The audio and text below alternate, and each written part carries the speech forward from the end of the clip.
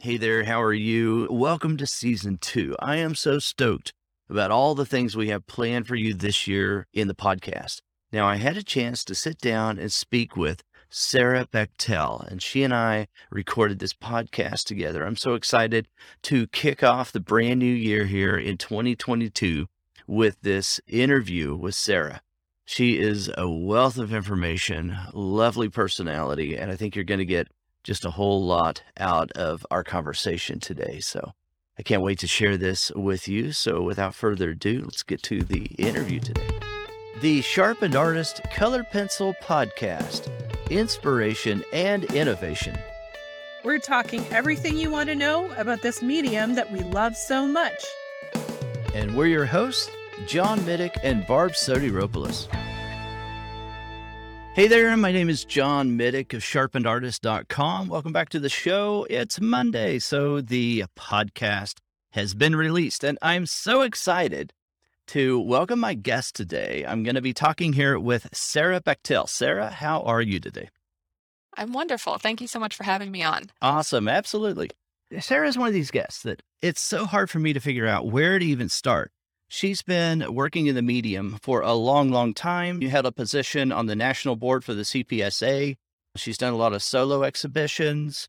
She's worked with companies. I could go on and on. But yeah, welcome to the show. And what we'll do, Sarah, then is let's go way back and talk to me. I know you have a BFA, but talk to me about what got you interested in art in the first place, like back when you were maybe a child or something. Okay, so I have always been interested in making art. Okay.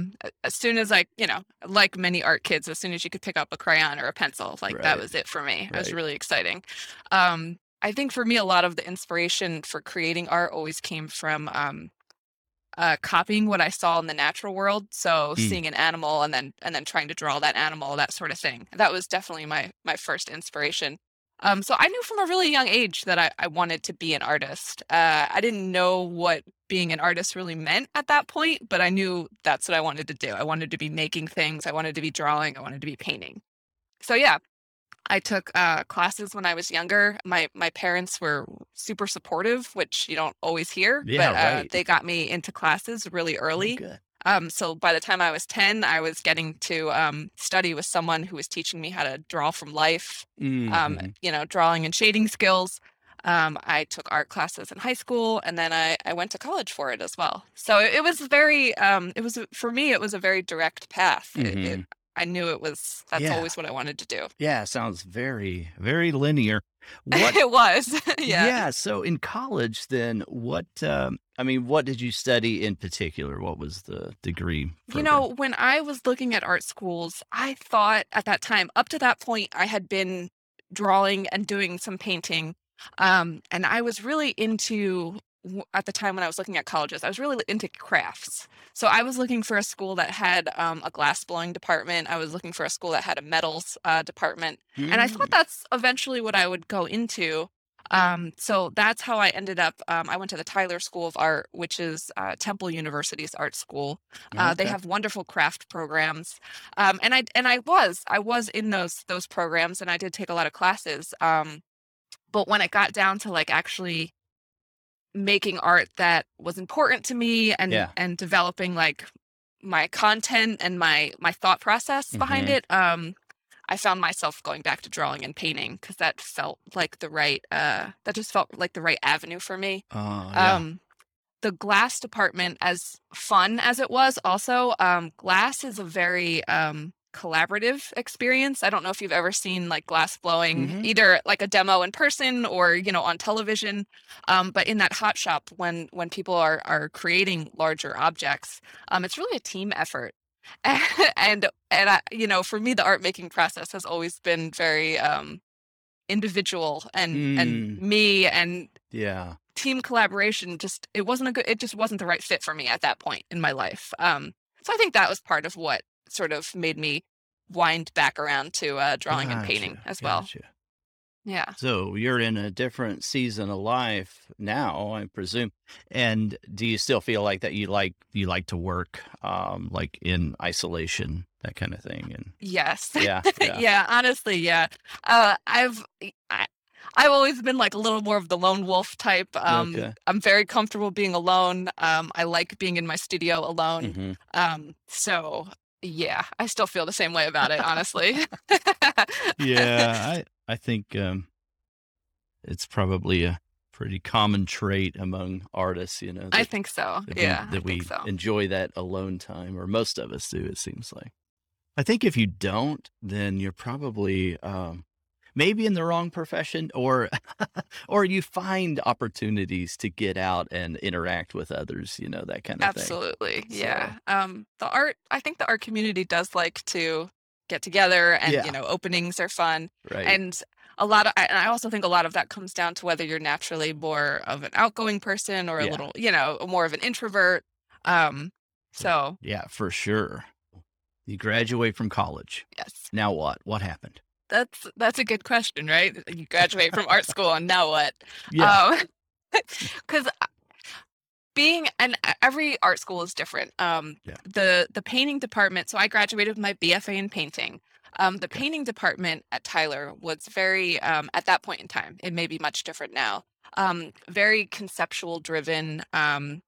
Very and actually there was quite a bit of like abstract and conceptual art happening. There Okay. was not any discussion about the business side of an art career. Hmm. Really, the push was for, the advice was to go to grad school, to just continue on with grad school. Hmm. And not that that isn't a fine choice for many people, but I have to say, but at that point in time, I was schooled out. I was Yeah. ready Yeah. to be out in the world and be done with school. Um, so actually, the first thing I did when I got out of school was I got a part-time job as a framer, as a picture Oh, framer, yeah. Right. because I thought, okay, I need something in the meantime, Yeah. and that's a good skill to have, like, so I can frame my own work. Um, Right. so that was my first deal, and I kind of was just, it's important. It was important to keep a studio practice going, so I was trying to draw and paint every day. And at that point, I was entering juried shows, sort of local and Mm-hmm. regional juried shows. Sure. So trying to build some stuff on the resume, that me getting into a show led to my first solo exhibition, Ah, because I won an award at a show and then they offered me yeah. a solo show. And it Nice. was at a nonprofit art center. Okay.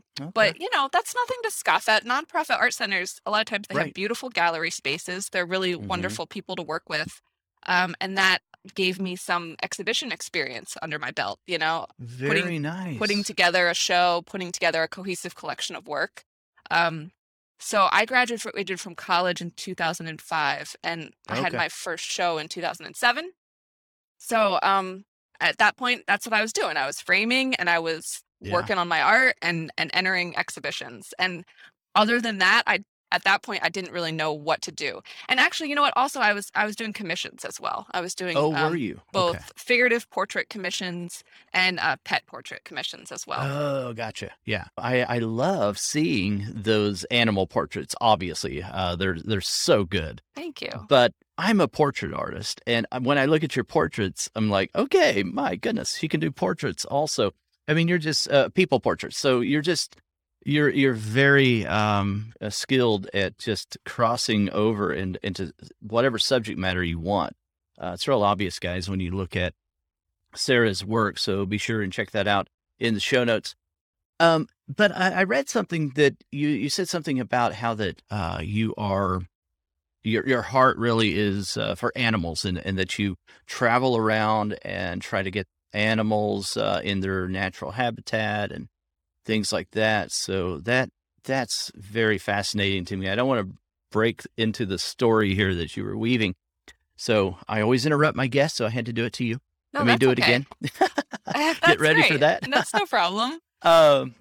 But yeah, that I do want to talk about that, because just your way of taking an animal, isolating that animal in a different environment, even as you do with, like putting him in an unnatural setting, I think is real interesting too.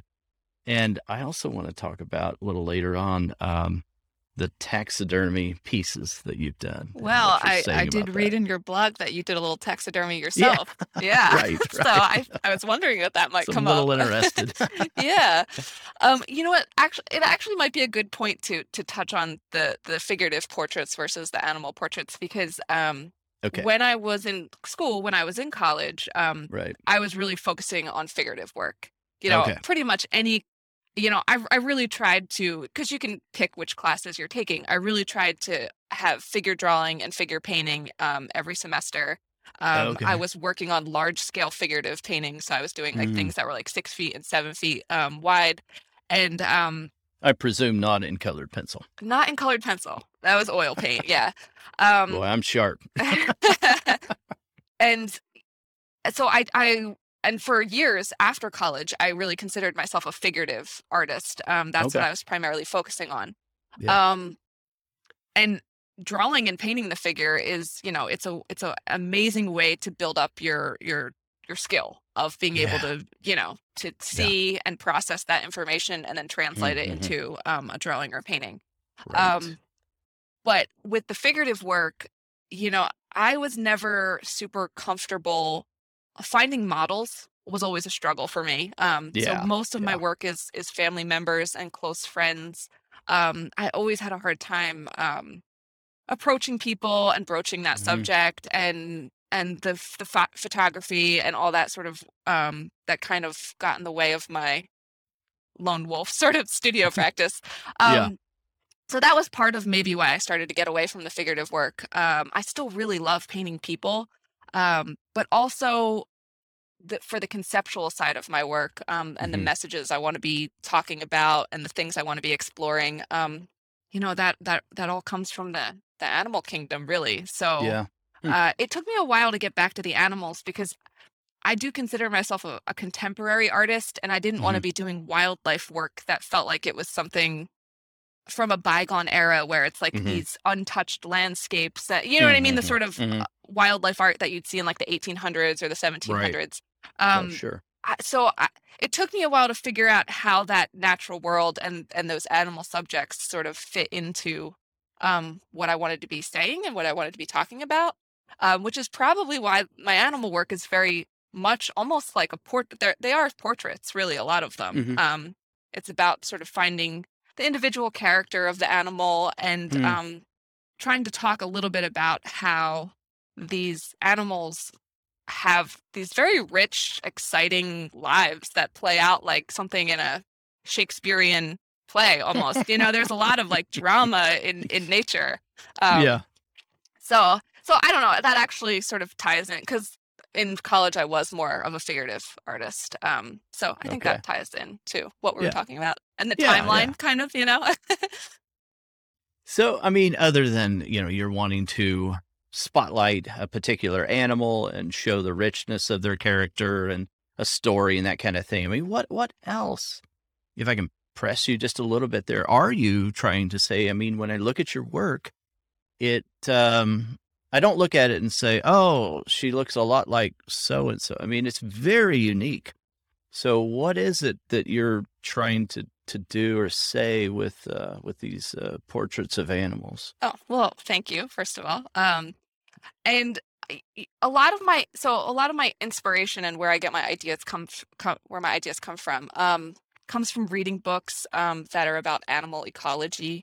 So and specifically, I've always been really interested in the larger mammals, the carnivores, sort of like the apex predators of their Mm-hmm. ecosystem. Um, so I do get quite a bit of inspiration from animal ecology and understanding sort of where they fit into the landscape, where they fit into the dynamic of both nature and then also how that fits into the contemporary world. So Mm. especially with large predators, animals like bears and wolves and Mm-hmm. mountain lions, they've had a rough go of it here in the United States Yeah. for various reasons. So Right. that sort of human animal conflict Mm-hmm. and how it's changed over the years, it's getting better, certainly. Yeah. But there's still a lot of bad feeling about certain species and in certain areas of the country. So I do find a lot of inspiration from reading books about ecology and also Mhm. reading books about individual animals. Oh, Um, okay. Right. there's some really fabulous books out there, especially related to the gray wolves in Yellowstone, Mm. Oh, because you're right, those, right. gray wolves were reintroduced to Yellowstone in 1995, and they Mhm. have basically been studied, Mhm. nonstop since. So Right. there's quite a bit of good information about individual animals and how exactly each Mhm. individual animal lived their life and their family ties, and that sort of thing. So I don't know if anybody out there is interested in that kind of thing, but I could give you Oh, some yeah. book titles if you want to put it in Oh, like the yeah, show notes perfect. of Yeah, absolutely. books that I think are particularly amazing. Awesome. Yeah. Yeah, no, that'd be great. Yeah, I got to see some wolves in Yellowstone this past summer. We went. It was just fascinating. Um, Just this summer in so 2001 or y- 2021? 2021, yeah, yeah. Oh, awesome. Just saw it. Yeah, it was so cool. So if we're talking about that conflict, and then you're saying that there are still like a bad rap that there's still like this, I don't know, this prejudice against certain animals in particular, and it's these predators usually, like the apex predators, like we talked about. Um, do you see that as being like more regional kind of thing, or is it just an overall sense that you have that it's Well, still kind of prevalent a little bit? I mean, we're not out there like shooting down the bald eagles and yeah. hunting the wolves like we used to, right? Whenever a lot of you know farmers and ranchers, they had livestock that they really depended on for their livelihood. I mean, but does it still happen? I No, don't that know. that It is might. actually still very true in Western states. Some of the places that I love best in the United States, like Wyoming and Montana, Yeah, yeah. and Idaho, actually, though in the gray wolf was delisted fairly recently from the endangered species Mm, list. So, huh? which in theory is like sort of a success story for the comeback of Yeah, this species. But sure. once they lose the protections of the Endangered Species Act, then Mm. the states take over hunting and the quota for how many animals can be hunted. So To there, maintain the population and that kind of yeah. thing. But Yeah. there, without getting to, it is a political issue in some Yeah, sure, respects. sure it is. Yeah. Without getting too political about it, Right. what you find is oftentimes it's easy, and I understand this. It's easy for me sitting in my suburban home in New Jersey to say, Right. well, there should be wolves everywhere in the United States. They're a beautiful, Yeah, yeah. majestic species. They do good things for the ecosystem. They Right. keep the checks and balances in place. Yeah, yeah. But yeah, there are quite a few ranchers Yeah. that think very Well, differently especially on that. Wyoming, like you're Of talking course, about. Wyoming and Montana and Idaho. Yeah. They I think there has been great progress in more recent years of trying to teach ways of ranching the land and farming the land without conflict with predator species. Mhm. And there are some Mhm. really great ways of doing that. And there's organizations that help ranchers that are open to that. Mm. Um, Yeah. but it is actually, it's especially wolves. It's a very, very touchy, hot button Mhm. subject out west. Yeah. Yeah, yeah. Oh, I could definitely see that. Yeah, I loved being there recently in Wyoming. It was just such a refreshing experience to be traveling that far in a vehicle and then going through a little tiny town that it said, I remember, I'll never forget this. It said population 9. Like, Yeah. wow. Right. How often do they change that sign? Yeah. That's something. No, it is, seriously, it is a different way of life. It's really cool. Yeah. Uh, I had the so, opportunity to do an artist residency in Wyoming oh, in wow. 2012. Oh, nice. Yeah, there's a ranch out there called Brush Creek Ranch, and it's Mm, actually like this really it's like a five-star resort. It's like yeah, really fancy, an amazing nice. place, and it just happened to be that the owners of that ranch developed an artist residency program. So like That's the so artists cool. had their own campus on the ranch. Yeah. It was a little bit further out than where the visitors stayed, So that was my first experience with like the American West and Oh, that landscape and the how climate inspiring would and that be? the altitude. Like it Yeah. was just, I felt like I felt like I was home. Like it felt Uh, like just, you can breathe out there. I want to yeah, live there. I mean, I really do. It's yeah, so wonderful. It's so beautiful. Yeah, just those wide open spaces like that. yep. All right, we got a lot to talk about. Okay. So let's I could talk for a long time about this very issue. But I do want to touch on this idea that, you've got these I guess they're paintings of taxidermy mounted animals. Yes. So I do have some colored this is pencil interesting. taxidermy pieces as Oh, well. okay. Okay. But yeah, I have paintings and drawings of the taxidermy. And my first introduction to the taxidermy, I mean, not that I hadn't seen taxidermy before.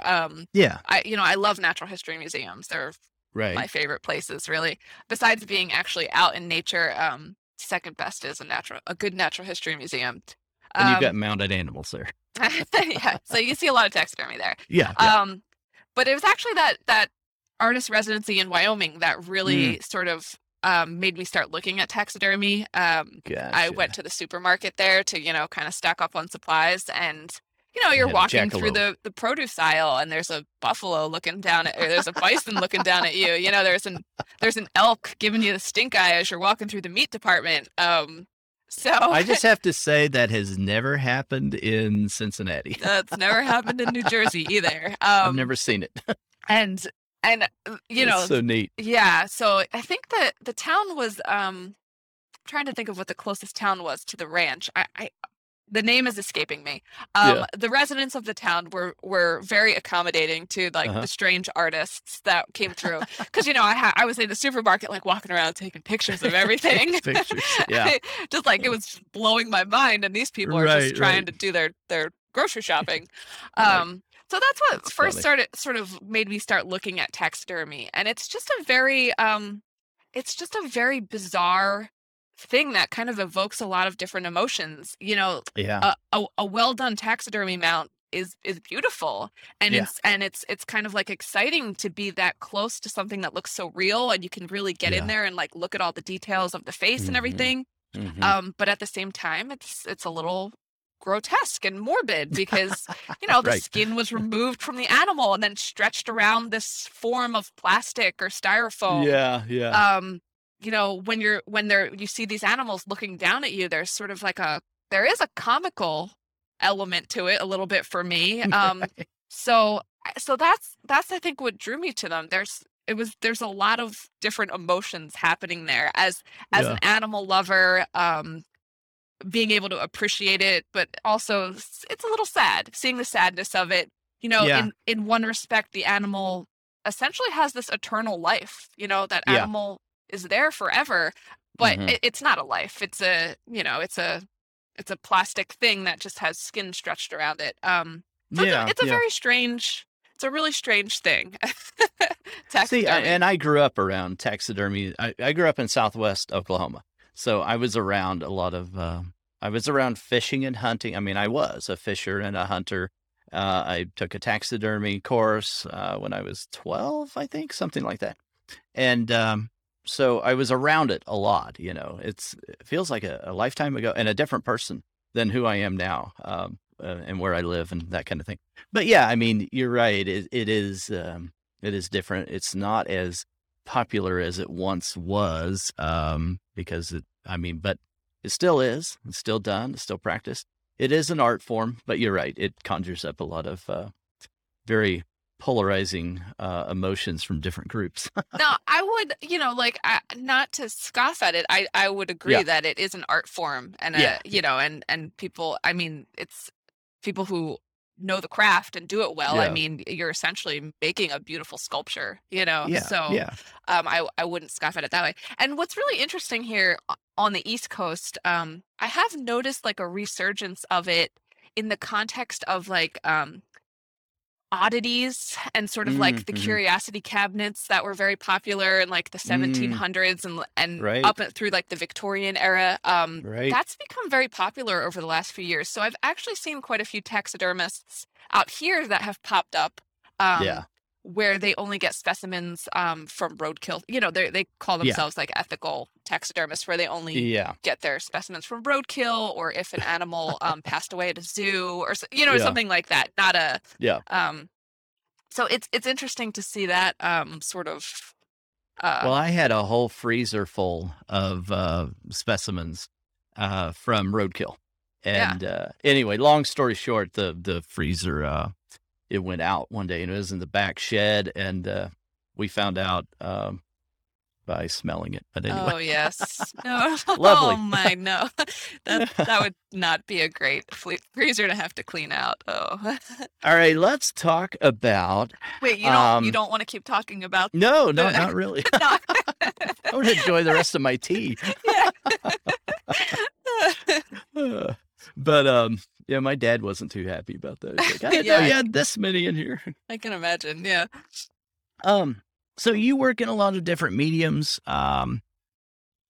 So if I go back real far, and in college, were you working in colored pencil a lot, or half and half? Or my first experience, I started dabbling in colored pencil in high school. And I was still doing it in college. And a lot of the work I was doing in college was like monotone, like black and white on a toned paper. So I was using colored pencil in that respect for a lot of my drawing classes. I didn't get, and then when I was going into full color with colored pencil, I was using it more for like small little studies, little still life type things.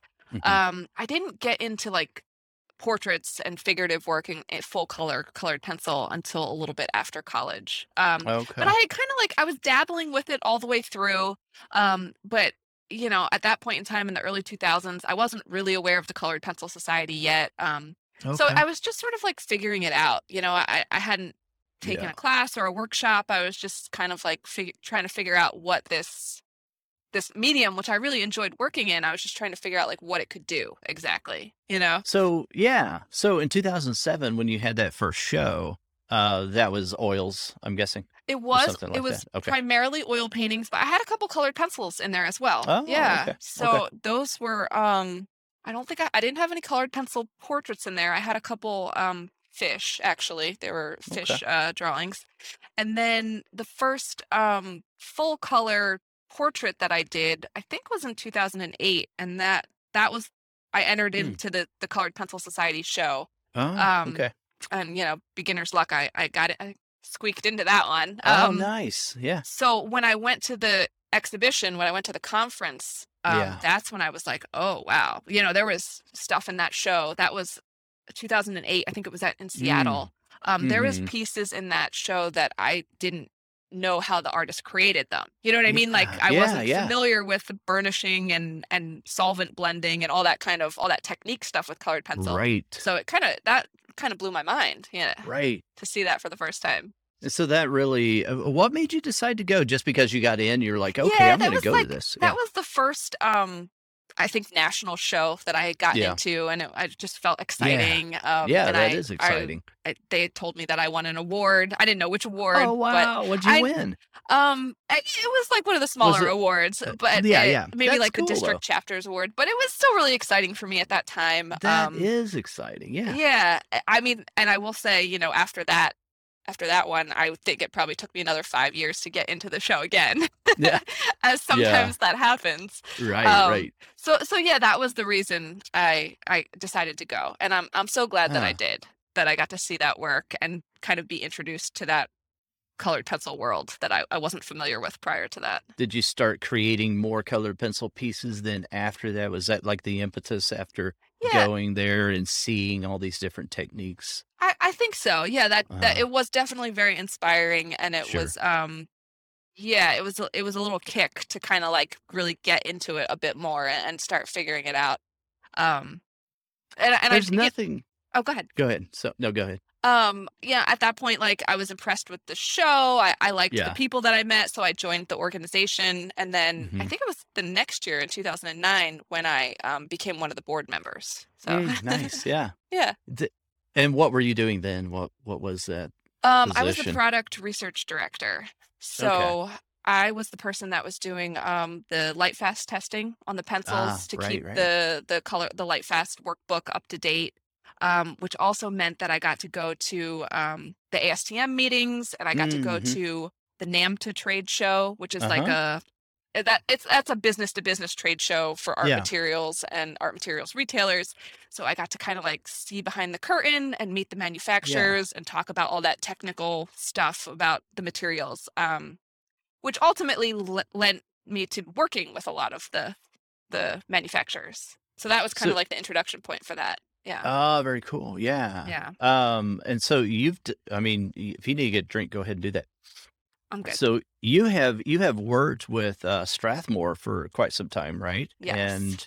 And who else? Or who are some of the others? Over the years, so Strathmore, I've been with Strathmore since 2012. Okay. And I worked with Gamblin from around 2012, 2013. Uh-huh. They had an education program as well that ran up to around when the pandemic started. And then they put that Gotcha. on pause to kind of reevaluate because, things were hard for everybody at that moment. Right. So Gamblin is an oil paint company for anybody that doesn't know. So Strathmore and Mm-hmm. Gamblin were my two primary companies that I was doing work for. But over the years, I've also done work for Karen Dosh. I've done, Oh, educational nice. Yeah. demos for them at Right. retailers. I did some work for Da Vinci Brushes. Oh. For a couple years, I was on the Prismacolor advisory panel. I don't think they have that anymore, but that was a fun little thing that they did for a while where Oh, yeah. they'd fly out, a dozen artists to Chicago, and you'd get to talk to them about what they were developing and see some behind the scenes nice. things. Yeah. So I've had the opportunity to work with quite a few people, and it's been positive all the way around. Yeah. That's very cool. So when you joined the board, the national board, CPSA, was there already, I'm trying to think of the time frame here, there probably was, but there was already the Lightfast standard had already been developed, right? Yes. The D6901. Okay. Yep. I think. Yeah, see, now I'm rusty. Been away from it for a while. I think it passed in, I want to say 2006 was maybe Okay. the year that it That initially sounds passed. about right. But with from what I remember. those standards, I mean, they're But- working on them for years before they finally get Sure. approved. Oh, yeah. So they probably were working on that in the very early 2000s. Okay. And then I joined in 2009. So Mhm. there were some updates that I helped with. They were like revising it, nothing major, but just some revisions to it. So I helped out with that, and then I did the life. And what we would do is when we went to that trade show, the NAMTA trade show, we'd meet with the different manufacturers that made colored pencils. We'd see what was new on the market. And then they typically would donate a set to us. I would use those for the Lightfast testing, and then maybe we'd give them away as a prize or something, or we'd keep them, gotcha. keep them as just for research purposes. Right. Yeah. Now we're talking about NAPTA, and we'll have a link in the show notes if you're interested in looking that up. That's the International Arts Materials Association. International Art Materials Association. And they do that once a year, I think, that trade show, right? Yeah, I'm assuming that they probably missed a couple years because They of the probably did. pandemic. But yeah, it's usually a once a year thing. Yep. Right. All right. So Sarah, this is very inspirational, though. I'm sure if somebody's listening today or watching our video and they're thinking about, hey, maybe I would like to get into working with a manufacturer or a company, maybe a pencil company or a paper company. So what would you say to someone who has those types of aspirations? I would say that, my time on the Colored Pencil Society of America, my time on the board, Yeah. that was a volunteer position. And when I saw that position open up, the product research position, I had always been interested in materials. That was something that really kind of sparked my curiosity. I always and I think a lot of artists really love art materials and talk and shop with each other and experimenting. Right. So that just was just sort of like a little light went off, oh, okay, but I didn't actually realize at that point in time all those doors that would open up for me as a direct result of that position. And now, so I'm not suggesting that you should volunteer with the intention of getting something out of it in the end, but I That'd do probably be the wrong motivation. Right? But I do think, keep yourself open to those sorts of opportunities because you never know where they're going to lead to. I mean, Yeah. not only was it a wonderful experience because it's a great organization and I made a lot of friends and the people are wonderful, but it really Yeah. did, it fostered relationships with those companies and allowed Sure. me to get those other positions. Now, interestingly enough, like, so Strathmore and Gamblin, Hmm. Strathmore Paper and Gamblin Oil Paint, they are not Right. related in any sense of like the companies being combined or anything. But when I started, the same person was managing the education department for each of those companies. So Interesting. so that's how I got in sort of like with both of them. And what it wasn't a specific result of the Colored Pencil Society. I went and saw one of the Mm. demos. I went and saw one of the Mm-hmm. presentations. I was taking a drawing class at the Art Students League in New York City. One of the teachers had scheduled a Strathmore and a Gamblin presentation on the same day. Mm. Right. And I sat through it and it just like it really kind of blew my mind. I thought I kind of knew paper and I sat through that presentation and I realized, man, I don't know anything about paper. It was very like, and for a materials nerd, it was very exciting. Yeah. So Yeah. after those presentations, I went up to the woman and I said, man, how did you get this job? This is like my dream. And she said, oh, I've been doing it for a while, but I'm based in Philadelphia and actually there's no one in New York right now. So I'll pass your contact info along to the education manager. Mm-hmm. And that was the introduction. So that was a little bit of luck. I was kind of in the right place Mm. at the right time. But I do Hmm. think that my past experience, my experience with the Colored Pencil Society and my experience having already Yeah. met some of the manufacturers was a benefit to that sort of Yeah. thing. Oh, no doubt. Yeah, So, for sure. I mean, that's very specific to my exact experience. Yeah. But what I would say to people is, always keep your eyes open for these sorts of Hmm. opportunities because you don't know where they're going to lead.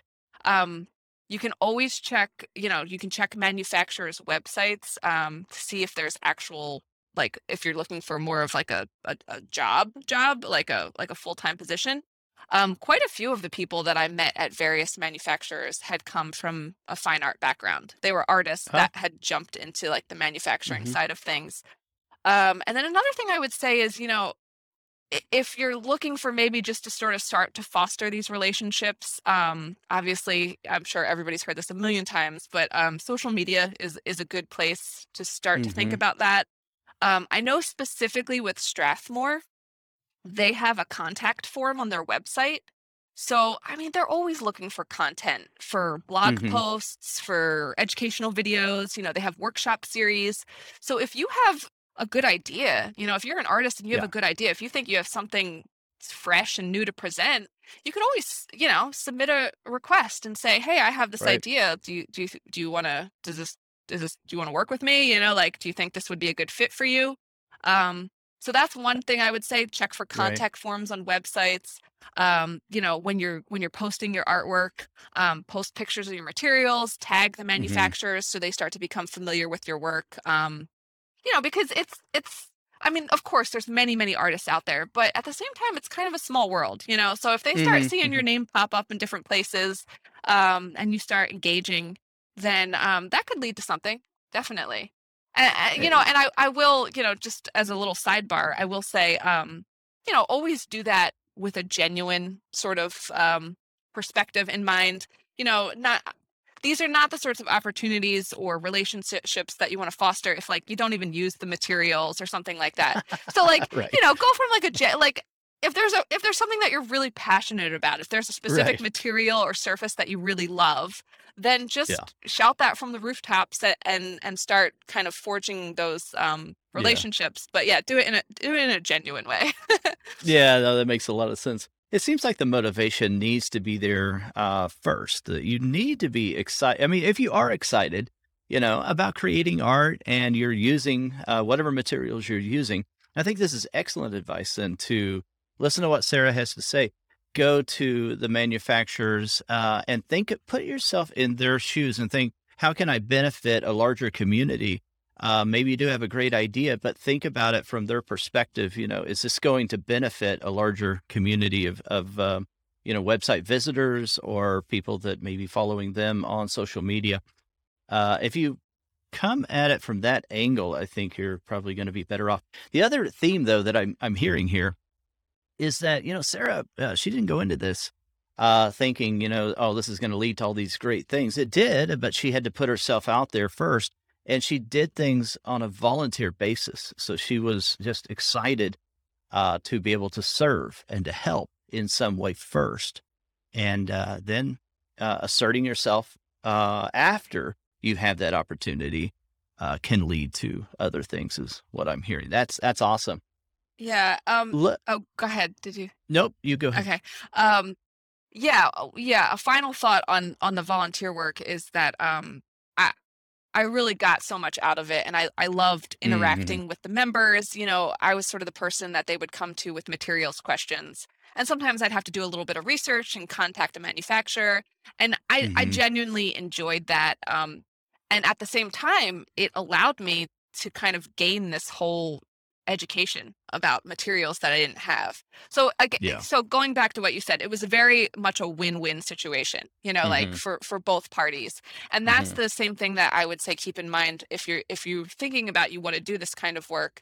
Um, hmm Everybody's busy. So if you have this Right. idea and you want to work with a specific manufacturer, I think you're going to get a much more positive response if you say, hey, I have this idea for a hmm blog post or an article or a video, hmm rather than just saying like, hey, I want to work with you. Will you give me free stuff or something like that? You know what I mean? Yeah, that Like, might fall flat just a little right. bit. So I think people appreciate a well-developed idea and Yes. appreciate it being a win-win. How can it Right. benefit both parties? Yeah. Right. Yeah. No, yeah, exactly. Yeah. And just to that point also, I mean, so this doesn't sound like it's all that different from anything else we do in life, right? It's really If not. you think Yeah. about how you can, how you can be of service to somebody and help, then I think you've got the right frame of mind going into something like that. I admire, though, just how strategic you have been in forming relationships. And we talked about, you and I, before we came on here, that it's very important for an artist to think about themselves as a business and to try to diversify their income streams. What do you have to say about that? I mean, is there some encouragement you want to give Yeah. artists who are trying to figure this out? They didn't get a business degree, maybe they got an art degree, or maybe they're just wanting to switch careers and start doing art and earning from it. It's yeah, it's taken. I mean, I'm still figuring it out. Aren't we all, like, always figuring Right. it out? And I know Yeah. actually in the episode that you released yesterday on October 4th, you and Barb talked a hmm little bit about diversifying income streams. So hmm that already came up. But Right. yeah, so I would say, as probably you've all heard hundreds of times, don't put all your eggs in one basket. Right. At Right. any point in time, one of your revenue streams can dry up. You can be hmm looking, you can be following that like hotshot artist on Instagram who has representation at the best gallery, and they just look like they have everything made. But like, that gallery can go out of business at any moment, Yeah. and if Right. that's it, Right. if that's all that artist had going for them, then it's almost like they're starting from scratch. Yeah. So Yeah. the art materials relationships and that world has given me a really great diversification in my income stream. So I can sell my work, through both direct to my collectors, and also I work with a couple galleries. I do commissions for people.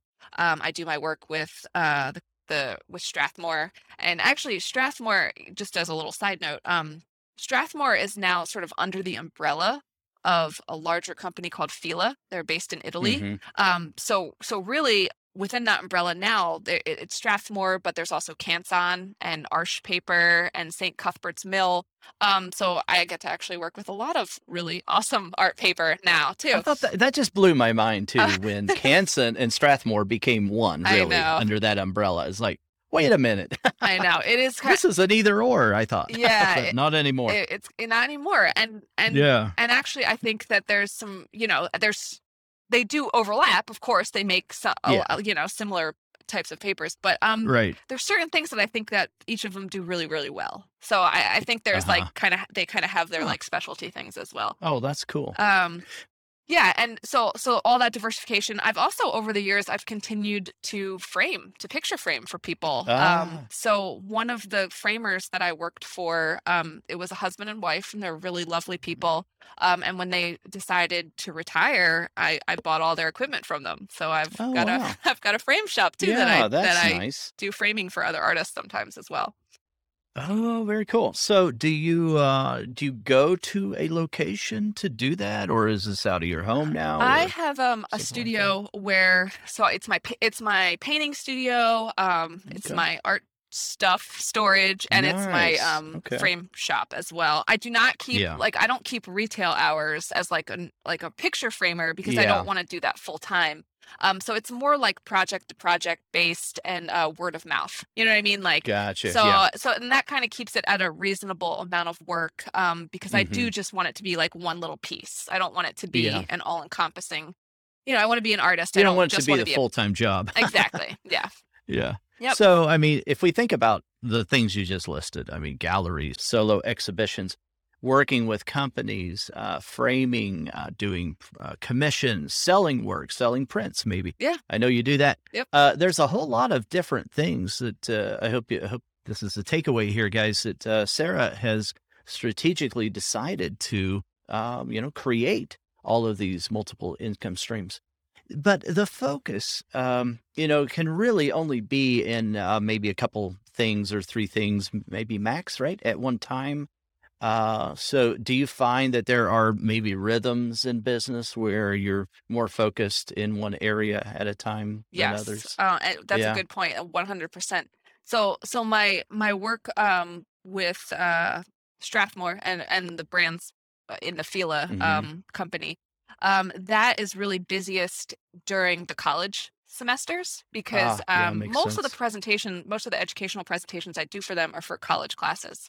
Okay. I go to art centers and ateliers and some retail stuff too. Yeah. So that tends to be busiest in like October, November, Hmm. and then again in like February, March. Yeah. So I kind of block that time off as knowing like that's when I'm going to be busy with that. I Sure. typically, for one of the galleries I work with, I typically show with them in the summer. So I know like Mm-hmm. spring leading up to summer, I'm really like I'm in the studio every day, like hustling to get Mm-hmm. work done for that. Right. So you're absolutely correct. There's definitely rhythms to it. And I don't want people to, you don't have to do everything, but I do think it's a good idea to have a few things that you're Hmm. passionate about, things that you actually Hmm. want to be doing. Right. All of the things I am very lucky to say, like all the things that I do, I enjoy doing. And Mm-hmm. but I've worked to get to that point. There was for years I painted murals for people. I painted murals in schools and in people's homes. And because it was, because it was doing art and I got paid for it. Mm-hmm. I wasn't super passionate about it, but like that was a time in my life where I did that. Hmm. And now I have moved on and I'm now doing other things, not that Yeah. Yeah. it just wasn't my favorite thing. That's all. It wasn't my Yeah. passion. Yeah. It was a Right. Right. good while it lasted though, Yeah. Oh, sure. Yeah, I was talking to Giddy Richt not that long ago, and she was talking about how she had done murals, and she said that physically she just was not interested in doing it after a while. It was Yeah. just very taxing physically. Oh, that's so cool. So you've just got so many different experiences. It's hard to kind of narrow down what we should be talking about. I know even regarding paper, you've got just a lot of information that you could share on that as well. But I did want to hit on we're just going to make this a very eclectic kind of conversation Sure. and talk about everything under Yeah. the sun. Apparently, we kind of floated the idea, you and I, of talking about your development of your ideas for your pieces that you're going to work on and where you find inspiration and that kind of thing. And I know we hit on it a little bit earlier in this conversation, but is there anything that you can think of, Sarah, with regard to that type of topic? I can't, and really the reason I'm asking that kind of thing, I cannot tell you how many times I get an email from somebody And oftentimes it's, an art mentoring student or just one of my students in the courses. And they'll say, I'm giving up, or I don't have any ideas. Everyone's doing everything, and I don't have any ideas. I want a fresh idea of what to do myself. And I feel like all I'm doing is copying everyone's artwork. I think we've all felt like that at one time or another. I know I have. It's just this sense of despair. And it's so heartbreaking to me when that happens. So is there any advice you would give people that are kind of in that situation? Yeah. I would say, I think for some students, there can be this idea of what sort of subject matter constitutes being worthy of art or not worthy of art. And I would say, anything can make a great art piece. It's not necessarily the starting point, it's what you bring to it. So I would say for people, just what really gets you jazzed? Like what are you really excited about? Like separate it from the art. What do you like to do in life? What gets you excited? What are the things you're interested in? If that doesn't get you anywhere, take a walk in nature, like go for a hike, go to a park. It doesn't have to be like, you don't have to be out in Wyoming. Wyoming's awesome, but it doesn't have to be Wyoming. It could just be like a local park. Hmm. Start there, start looking at the colors, look at the colors of everything. Cause like Mm, even just one color can be like an inspiration point to jump off mm, of. hmm. For me, as I mentioned, being in nature, seeing wildlife and animals, and going to Hmm. natural history museums has always been, Hmm. those have been like my three starting points. And there were years that like, there was many years when early in my marriage, my husband was busy, I was busy, we were hustling to Hmm. make things work. It's not like we were like jet Right. setting around and doing a lot of traveling. Yeah. And that's where I would go to museums, and Mm, really like what sort of things interest me. Read right. books, read magazines. Um, Luckily for me the animal kingdom and nature is such a big inspiration for me. I feel like that's an endless resource. Hmm. So if you've gone through all that stuff and you still got nothing, like start there. If you Yeah. didn't Yeah. think you were an animal person, like, go to a natural history museum. I mean, art museums are inspiring as well, but I don't know.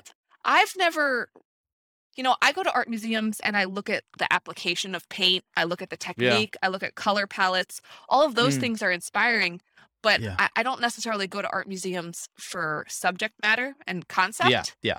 So like I think those can be inspiring, but I think maybe to find subject matter and the conceptual side of your art, try stepping Hmm. outside of the art world. Try stepping I love into your that. hobbies and the things that you already like doing. Right. Right. Yeah. I find that I'm more energized and I want to get back to the easel more I mean, I can drive 5 minutes, and I do this often, and go to a nature center that's right here by me. And it has a shallow creek. And I mean, it's wonderful, miles and miles. I can go on trails there, and it's so inspiring to me and just re-energizing.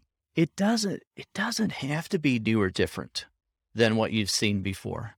The more that, and I like this. You didn't really say this, Sarah, but I'm gonna take this a different direction a little bit. But yeah, when you go to a museum, what do you think is going to happen if I'm inspired by what I'm seeing?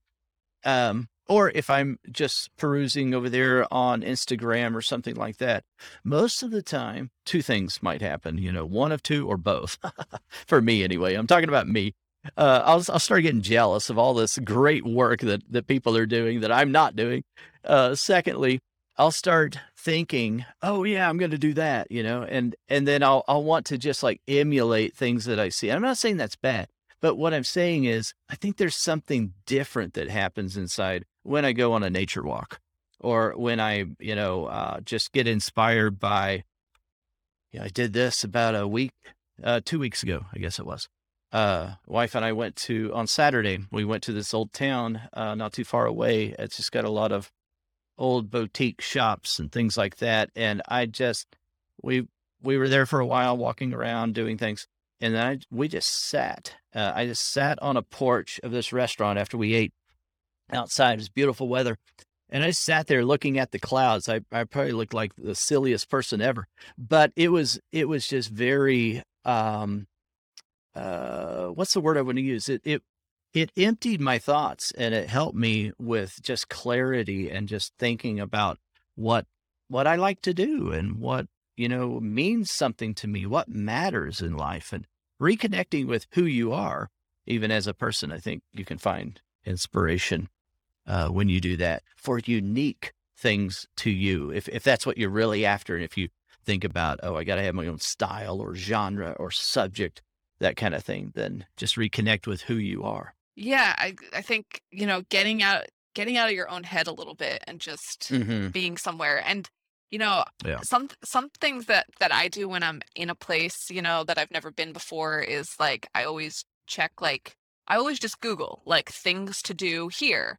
Or hmm like I go on TripAdvisor. I do that for places in Yeah. New Jersey. There's all kinds of like weird little Yeah. places that you probably that are within very easy driving distance to where Right. you live Right. that you've never been. And you might think to yourself like, I don't know, like you might think like this doesn't sound like something I want to paint, but like you never know what you're going to find somewhere. You know what I mean? Like you might go to see an old house and you're like, I don't care about architecture, but then like you see this cool wallpaper pattern inside, or you see this like little bit of peeling Oh, paint, yeah. and like it's just you Right. never know where the best ideas are going to come from.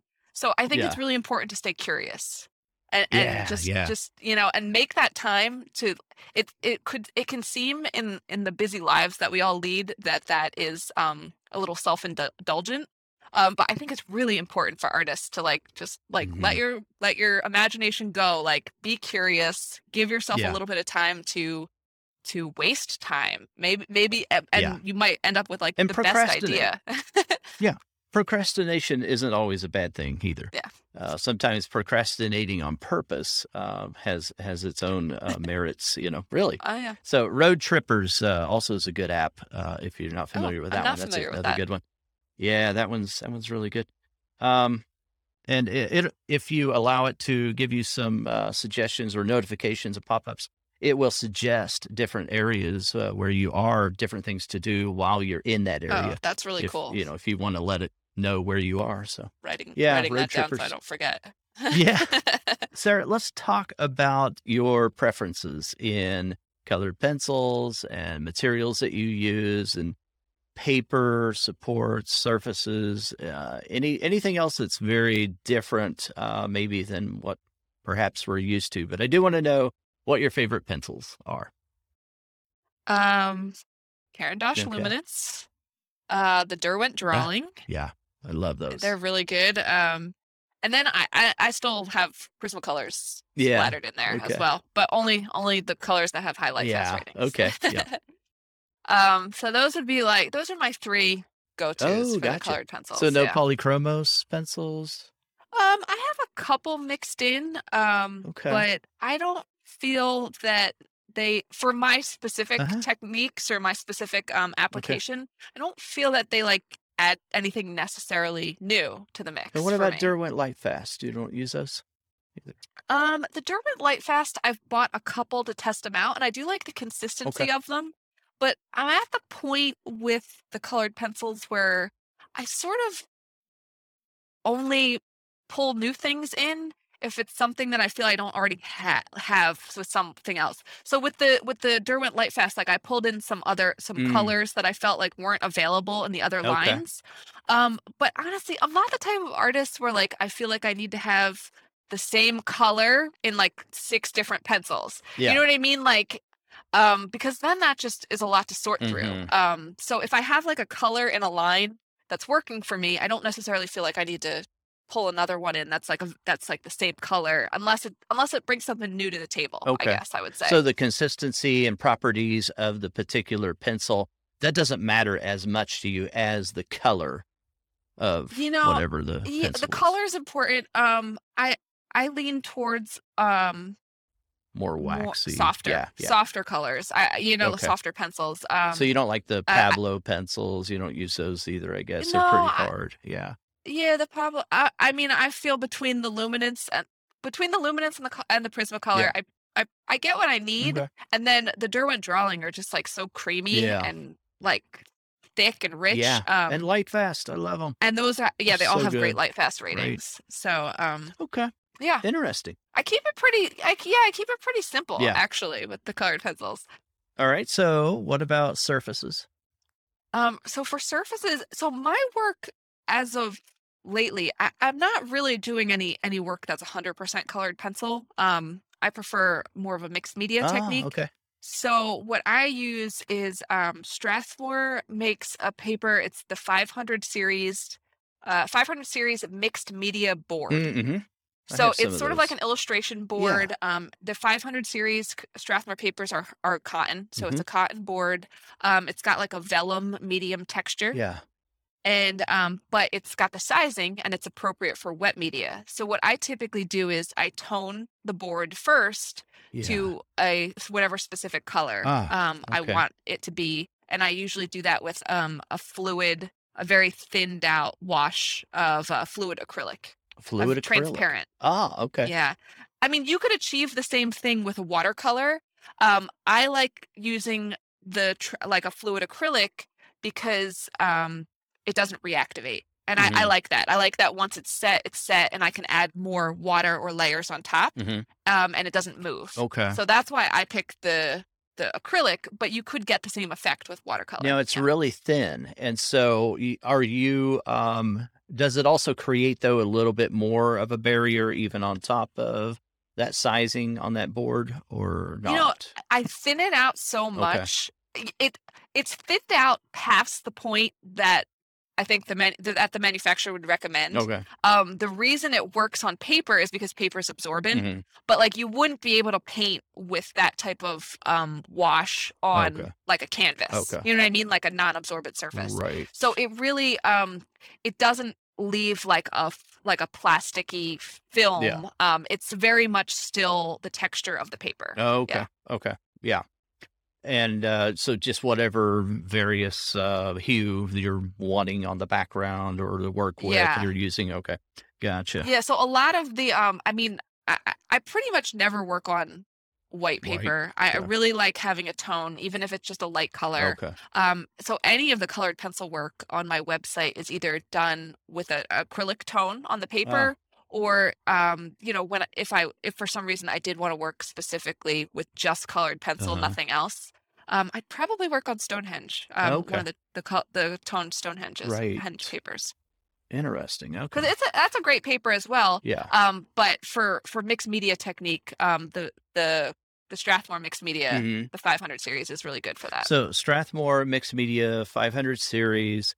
It's called illustration board, or no, mixed media, it's just called, isn't it? Yeah. Yeah, it's called mixed media board. Yeah. And then they also have a 500 series heavyweight mixed media, it's super heavyweight. It's 350 pound.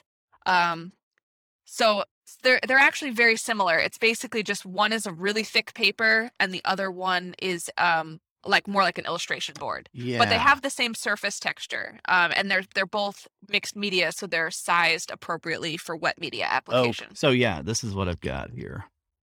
Yep, that's the exact thing. Okay. Yeah. I love that. I love it. I haven't used it a whole lot. I've used it for maybe one, maybe two. It seems like that it was just highly absorbent. Like if I put water, in particular, if I put water down, it just like absorbed it right away. Kind of like what, Stonehenge would do or something like that. But maybe it's my memory. I'm just not remembering. I'll have to try it again. Interesting.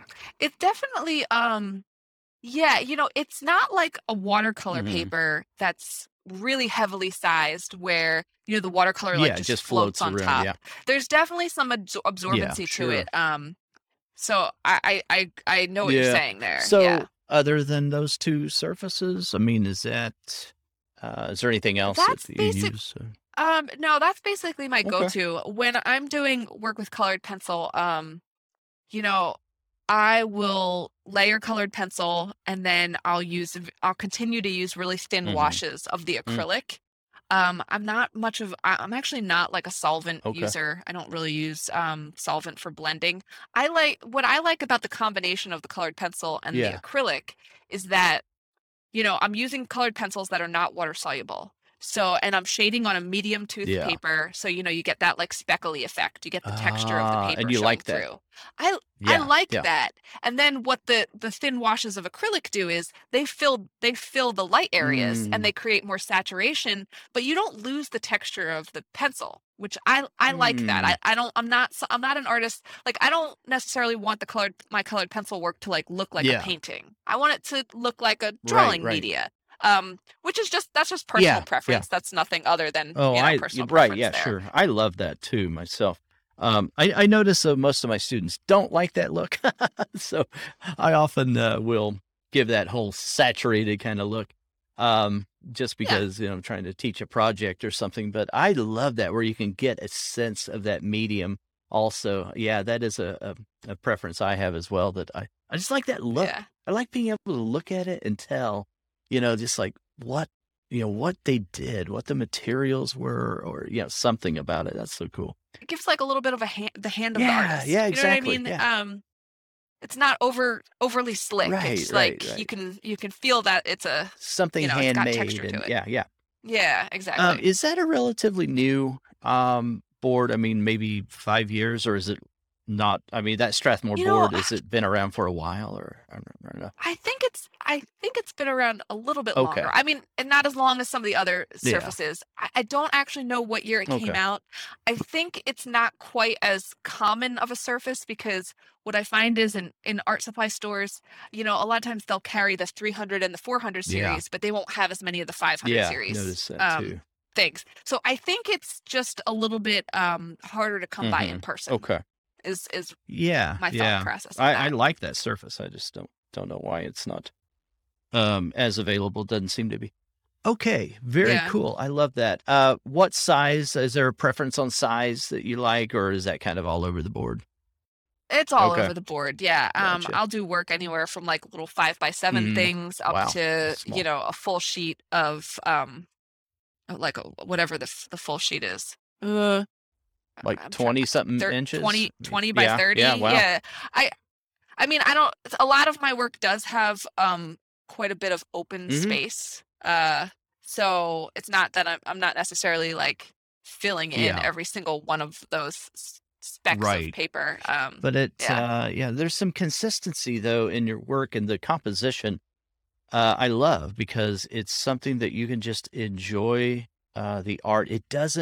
This is something, I mean, again, it's personal preference, obviously, but I love it when you can look at work and you don't feel crowded.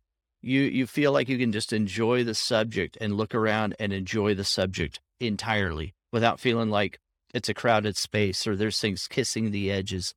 Nothing wrong with that, but I just love that. Like these pieces with the fox, some of these animal portraits are just so wonderful. The squirrel with the cupcake and the pepperoni Oh, pizza. thank you. Those are great. It's so Thank neat. you. Wow. Anyway, okay, yeah, you guys have got to go over and check out Sarah's website and look at what she's got in her galleries over there. So, Sarah, let's talk about advice for a moment. You've been doing this for a long, long time, and you have learned a lot of things just by testing yourself, by being involved with other companies and being part of the testing process. What would you say to someone who is brand new to colored pencil or brand new to art in general? What's some advice you would give someone who is wanting to learn? Let's talk to the beginner. Okay. So someone who's just Okay. wanting techniques and wanting to learn, they're overwhelmed, okay, by all the Yes. recommendations and no, you should use this surface or that surface and all the pencils and all of that. What would you say to that person who's brand new to colored pencil? Okay. So to that person, I'd say welcome, but Yeah. no, I'd also say, and keep in mind this is coming from somebody who absolutely loves art Mhm. materials. But what I would say is, art materials are only going to get you so Mhm. far. You know what I mean? I think the most important step of your process is really taking the time and learning how to draw. Mhm. I mean, it sounds so Hmm. simple and nobody wants to hear that because it's like not sexy, Right. but like that's it. Fundamentals. If a person has strong Yeah. drawing skills and they can look at something and then translate that onto Yeah. paper, I mean, you could give them a paper bag from the grocery store and like a burnt matchstick and they can create a Yeah. masterpiece. Yeah. You know, so again, as much as I love art materials, like knowing the brush that somebody uses or knowing that like this exact technique that they use to apply the layers of colored pencil, it's not going to count for Yeah. anything if you can't Yeah. draw. So I think drawing skills are really important. Understanding value, Hmm. like being able to look at a subject. And of course, I'm coming from a very representational art Yeah. background, so I'm sort of talking in terms of Right. Oh, representational sure. art. This would be different for an abstract artist, They're not in my probably. audience. Um, I'm just kidding. I'm kidding. There are some in the audience. I'm joking yeah, totally, but yeah, most of the time we're talking about representational art. Yeah. it's a smaller Yeah. percentage of this colored Sure. pencil world, Yeah. definitely the abstract artists. So understanding Yeah. value, like being able to look at what you're drawing and really being able to like see the light and the dark, and being able to translate that. So I think starting in black and white or starting with graphite is really great for a Right. while. Learning your value before you jump into full color, Right. because full color then introduces a whole new thing into the mix. So drawing skills and value are super important. And then once you feel like you have an understanding of that, then you can start thinking about color theory and color mixing, and all that good stuff, which is, you could spend years Yeah. Yeah. on that, which again, that's not sexy. Nobody wants to hear that, but there's something to be said for putting in your 10,000 hours, Yeah. 100%. Yeah, for sure. So my guess is like people are not going to love that advice. Well, they're maybe, probably but, tired of hearing it because I say it all the time too. But yeah, I mean, I couldn't agree with you more. It really is true. All of those things that sometimes seem so difficult, and just the acquisition of knowledge on, what pencil color do I need? Or what, I can't tell what colors to mix together. All of those things, they suddenly become so much easier when you have the fundamentals down and when you do know value. Then you can move on. I mean, I kind of put, composition and design way up there though, as well, because you might be able to, execute, and maybe you speak very eloquently whenever you're speaking in value and you're executing and creating pieces with graphite or charcoal, but then the composition could be all off, and so that's something that doesn't communicate well sometimes with the viewer, and I think that can be learned as well. It's something that in the beginning, if you learn those things, then putting color on top of it, it's like the icing on the cake, right? It's totally. I mean, I not again, not to simplify it, but like, if you have a beautifully drawn, let's say we're talking about portraits or Yeah. figurative work, if you've got the proportion and the Yeah. anatomy and the composition down on this portrait that you're working on, and you're trying to shade like the crease above an Yeah. eyelid, uh, whether you use green or Yeah. violet or sienna, like it actually almost becomes Right. less important. Right.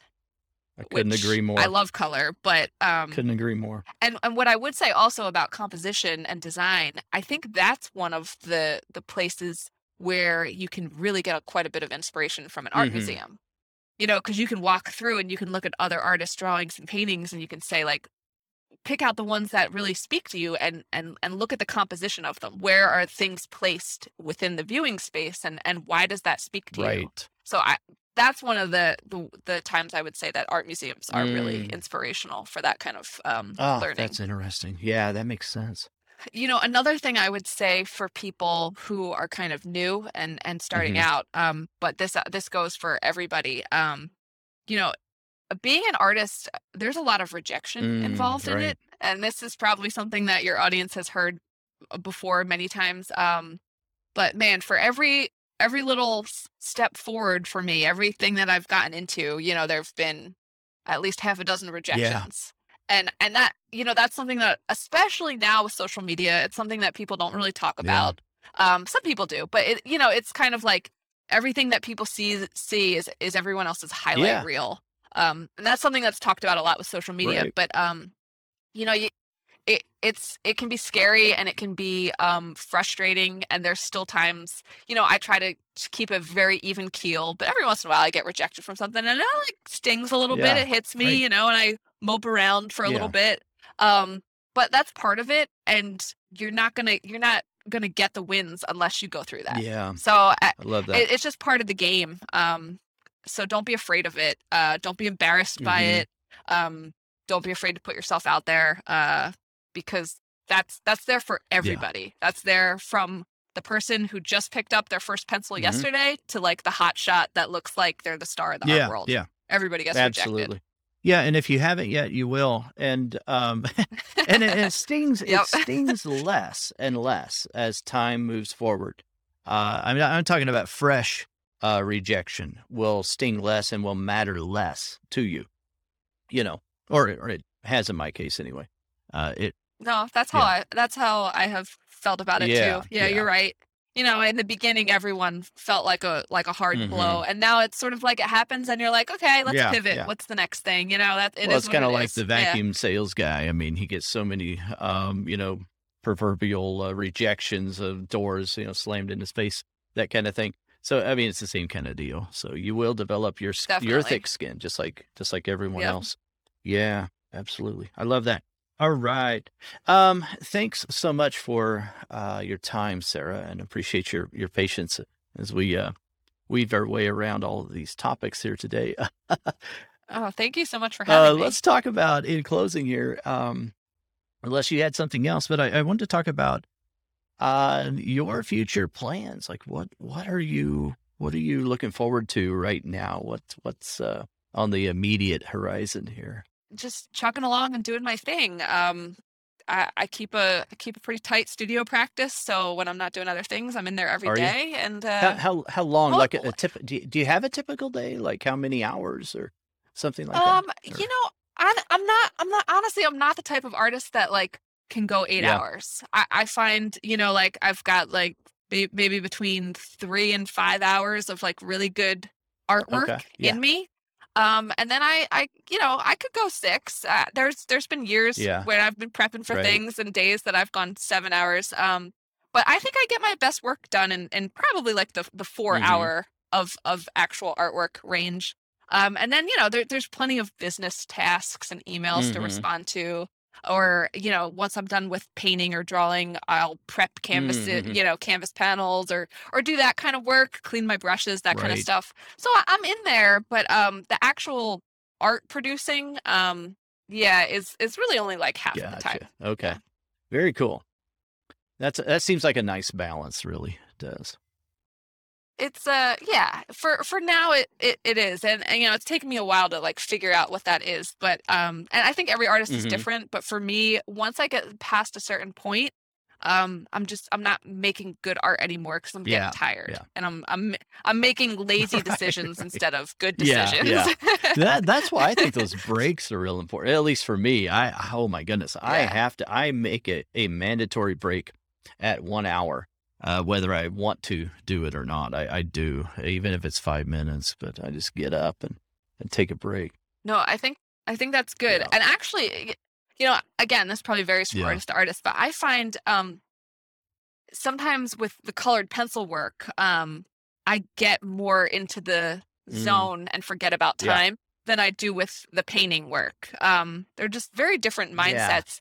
And the colored pencil work, I think it's really easy to get into Just an real area and just meditative sort of and just totally yeah. lose track of the universe Oh, for around you. sure. Yeah, that's when it's good to So, listen to audiobooks or something. yeah. Oh my goodness. So Sarah, I really appreciate your time. And I just thought of this. I didn't even talk to you about teaching. You do teach a little bit, right? I have some tutorial videos that I've done for Strathmore over the Yeah. years. And every once in a while I teach a workshop. Okay. It's typically a colored pencil workshop because I find finding someone that can teach colored pencil is a little bit harder than finding someone that can teach painting. Seems like there's maybe more oil painters out there than proficient colored pencil artists, Yeah. maybe. So usually when a workshop pops up for me, it is colored pencil. But it's not Exclusively, or something. are you using your acrylic base and all of that? Or you're doing the Yeah, mixed media? a lot of times when I do a workshop, and again, they're kind of few and far Okay. between. They are a little bit more materials Okay. based. Yeah. So I show them like a couple different Yeah. techniques. So I show them like if I was going to work with just colored Yeah. pencil, I'd approach it this way. If I'm working, I show them solvent blending because a lot of people, get really excited Yeah. and jazzed about that. Even though you don't use it, you're like, hey, I here don't is use a it, but technique. Yeah. but it's a Yeah, tool. yeah. Oh, sure. That's a tool to Right, have right.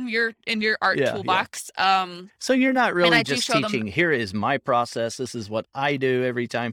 You're more doing this exploration of materials, and you're saying this is what is possible. I love It that is, a lot. yeah. A lot. Yeah. And that's that's the way I like to Mhm. approach it because I'm not the kind of I'm not the artist that is like here's how you draw this Yeah. one thing. Right. Because again, going back to what we Yeah. talked about, like I want people to be able to draw Yeah. everything. So a lot of times for my workshops, I keep the subject matter like very Mhm. simple, like really simple still life, even just like a colored sphere on like a piece of colored Right. felt. So we can talk about warm and cool and color Mhm. variation. I think depending on the audience, Mhm. sometimes people can even get a little frustrated with Mhm. that because they're thinking they're going to walk away with this like perfectly rendered portrait of like a cat or something. And there's workshops where you can Yeah. do that, and Yeah. and Yeah. that's great because like as we technique is Right, right. important. But I think my strong suit and what I'm interested in is really more of the exploration of technique, application, materials. So I like to kind of focus on that kind of I stuff. think I have found my kindred spirit here. We agree on so many things, and I didn't know this would happen, but that's so interesting. I love it. Yeah, that is interesting. All right, Yeah. Sarah, I will let you go. Thanks so much for your time. Again, I really appreciate it. Thanks for coming on the show and for sharing as much as you have. I love it. I'd love to have you back too at some point. Be awesome. Yeah, I would be happy to come back Very anytime. cool. Thank you so much. If anybody wants to connect with me, my name on, my handle on Instagram is just my name, Sarah Bechtel. So come find me. We can nerd out about materials. I love it. Yeah, and be sure and go over to the show notes and check out Sarah's website, and we will say goodbye then. And guys, if you've not left a rating and or a review for the show, I would appreciate that. You can do that over there on Apple Podcasts or wherever you get your podcast. We're on Stitcher. We're on iHeartRadio. We're on just about any platform that we're on Amazon devices. We're on Audible, anywhere that you can listen to audio. So if you're part of Member Circle, then you get the video version, rough cut, and that's over there inside Member Circle early. So we will talk to you again next week. And until then, take care and stay sharp. Bye-bye.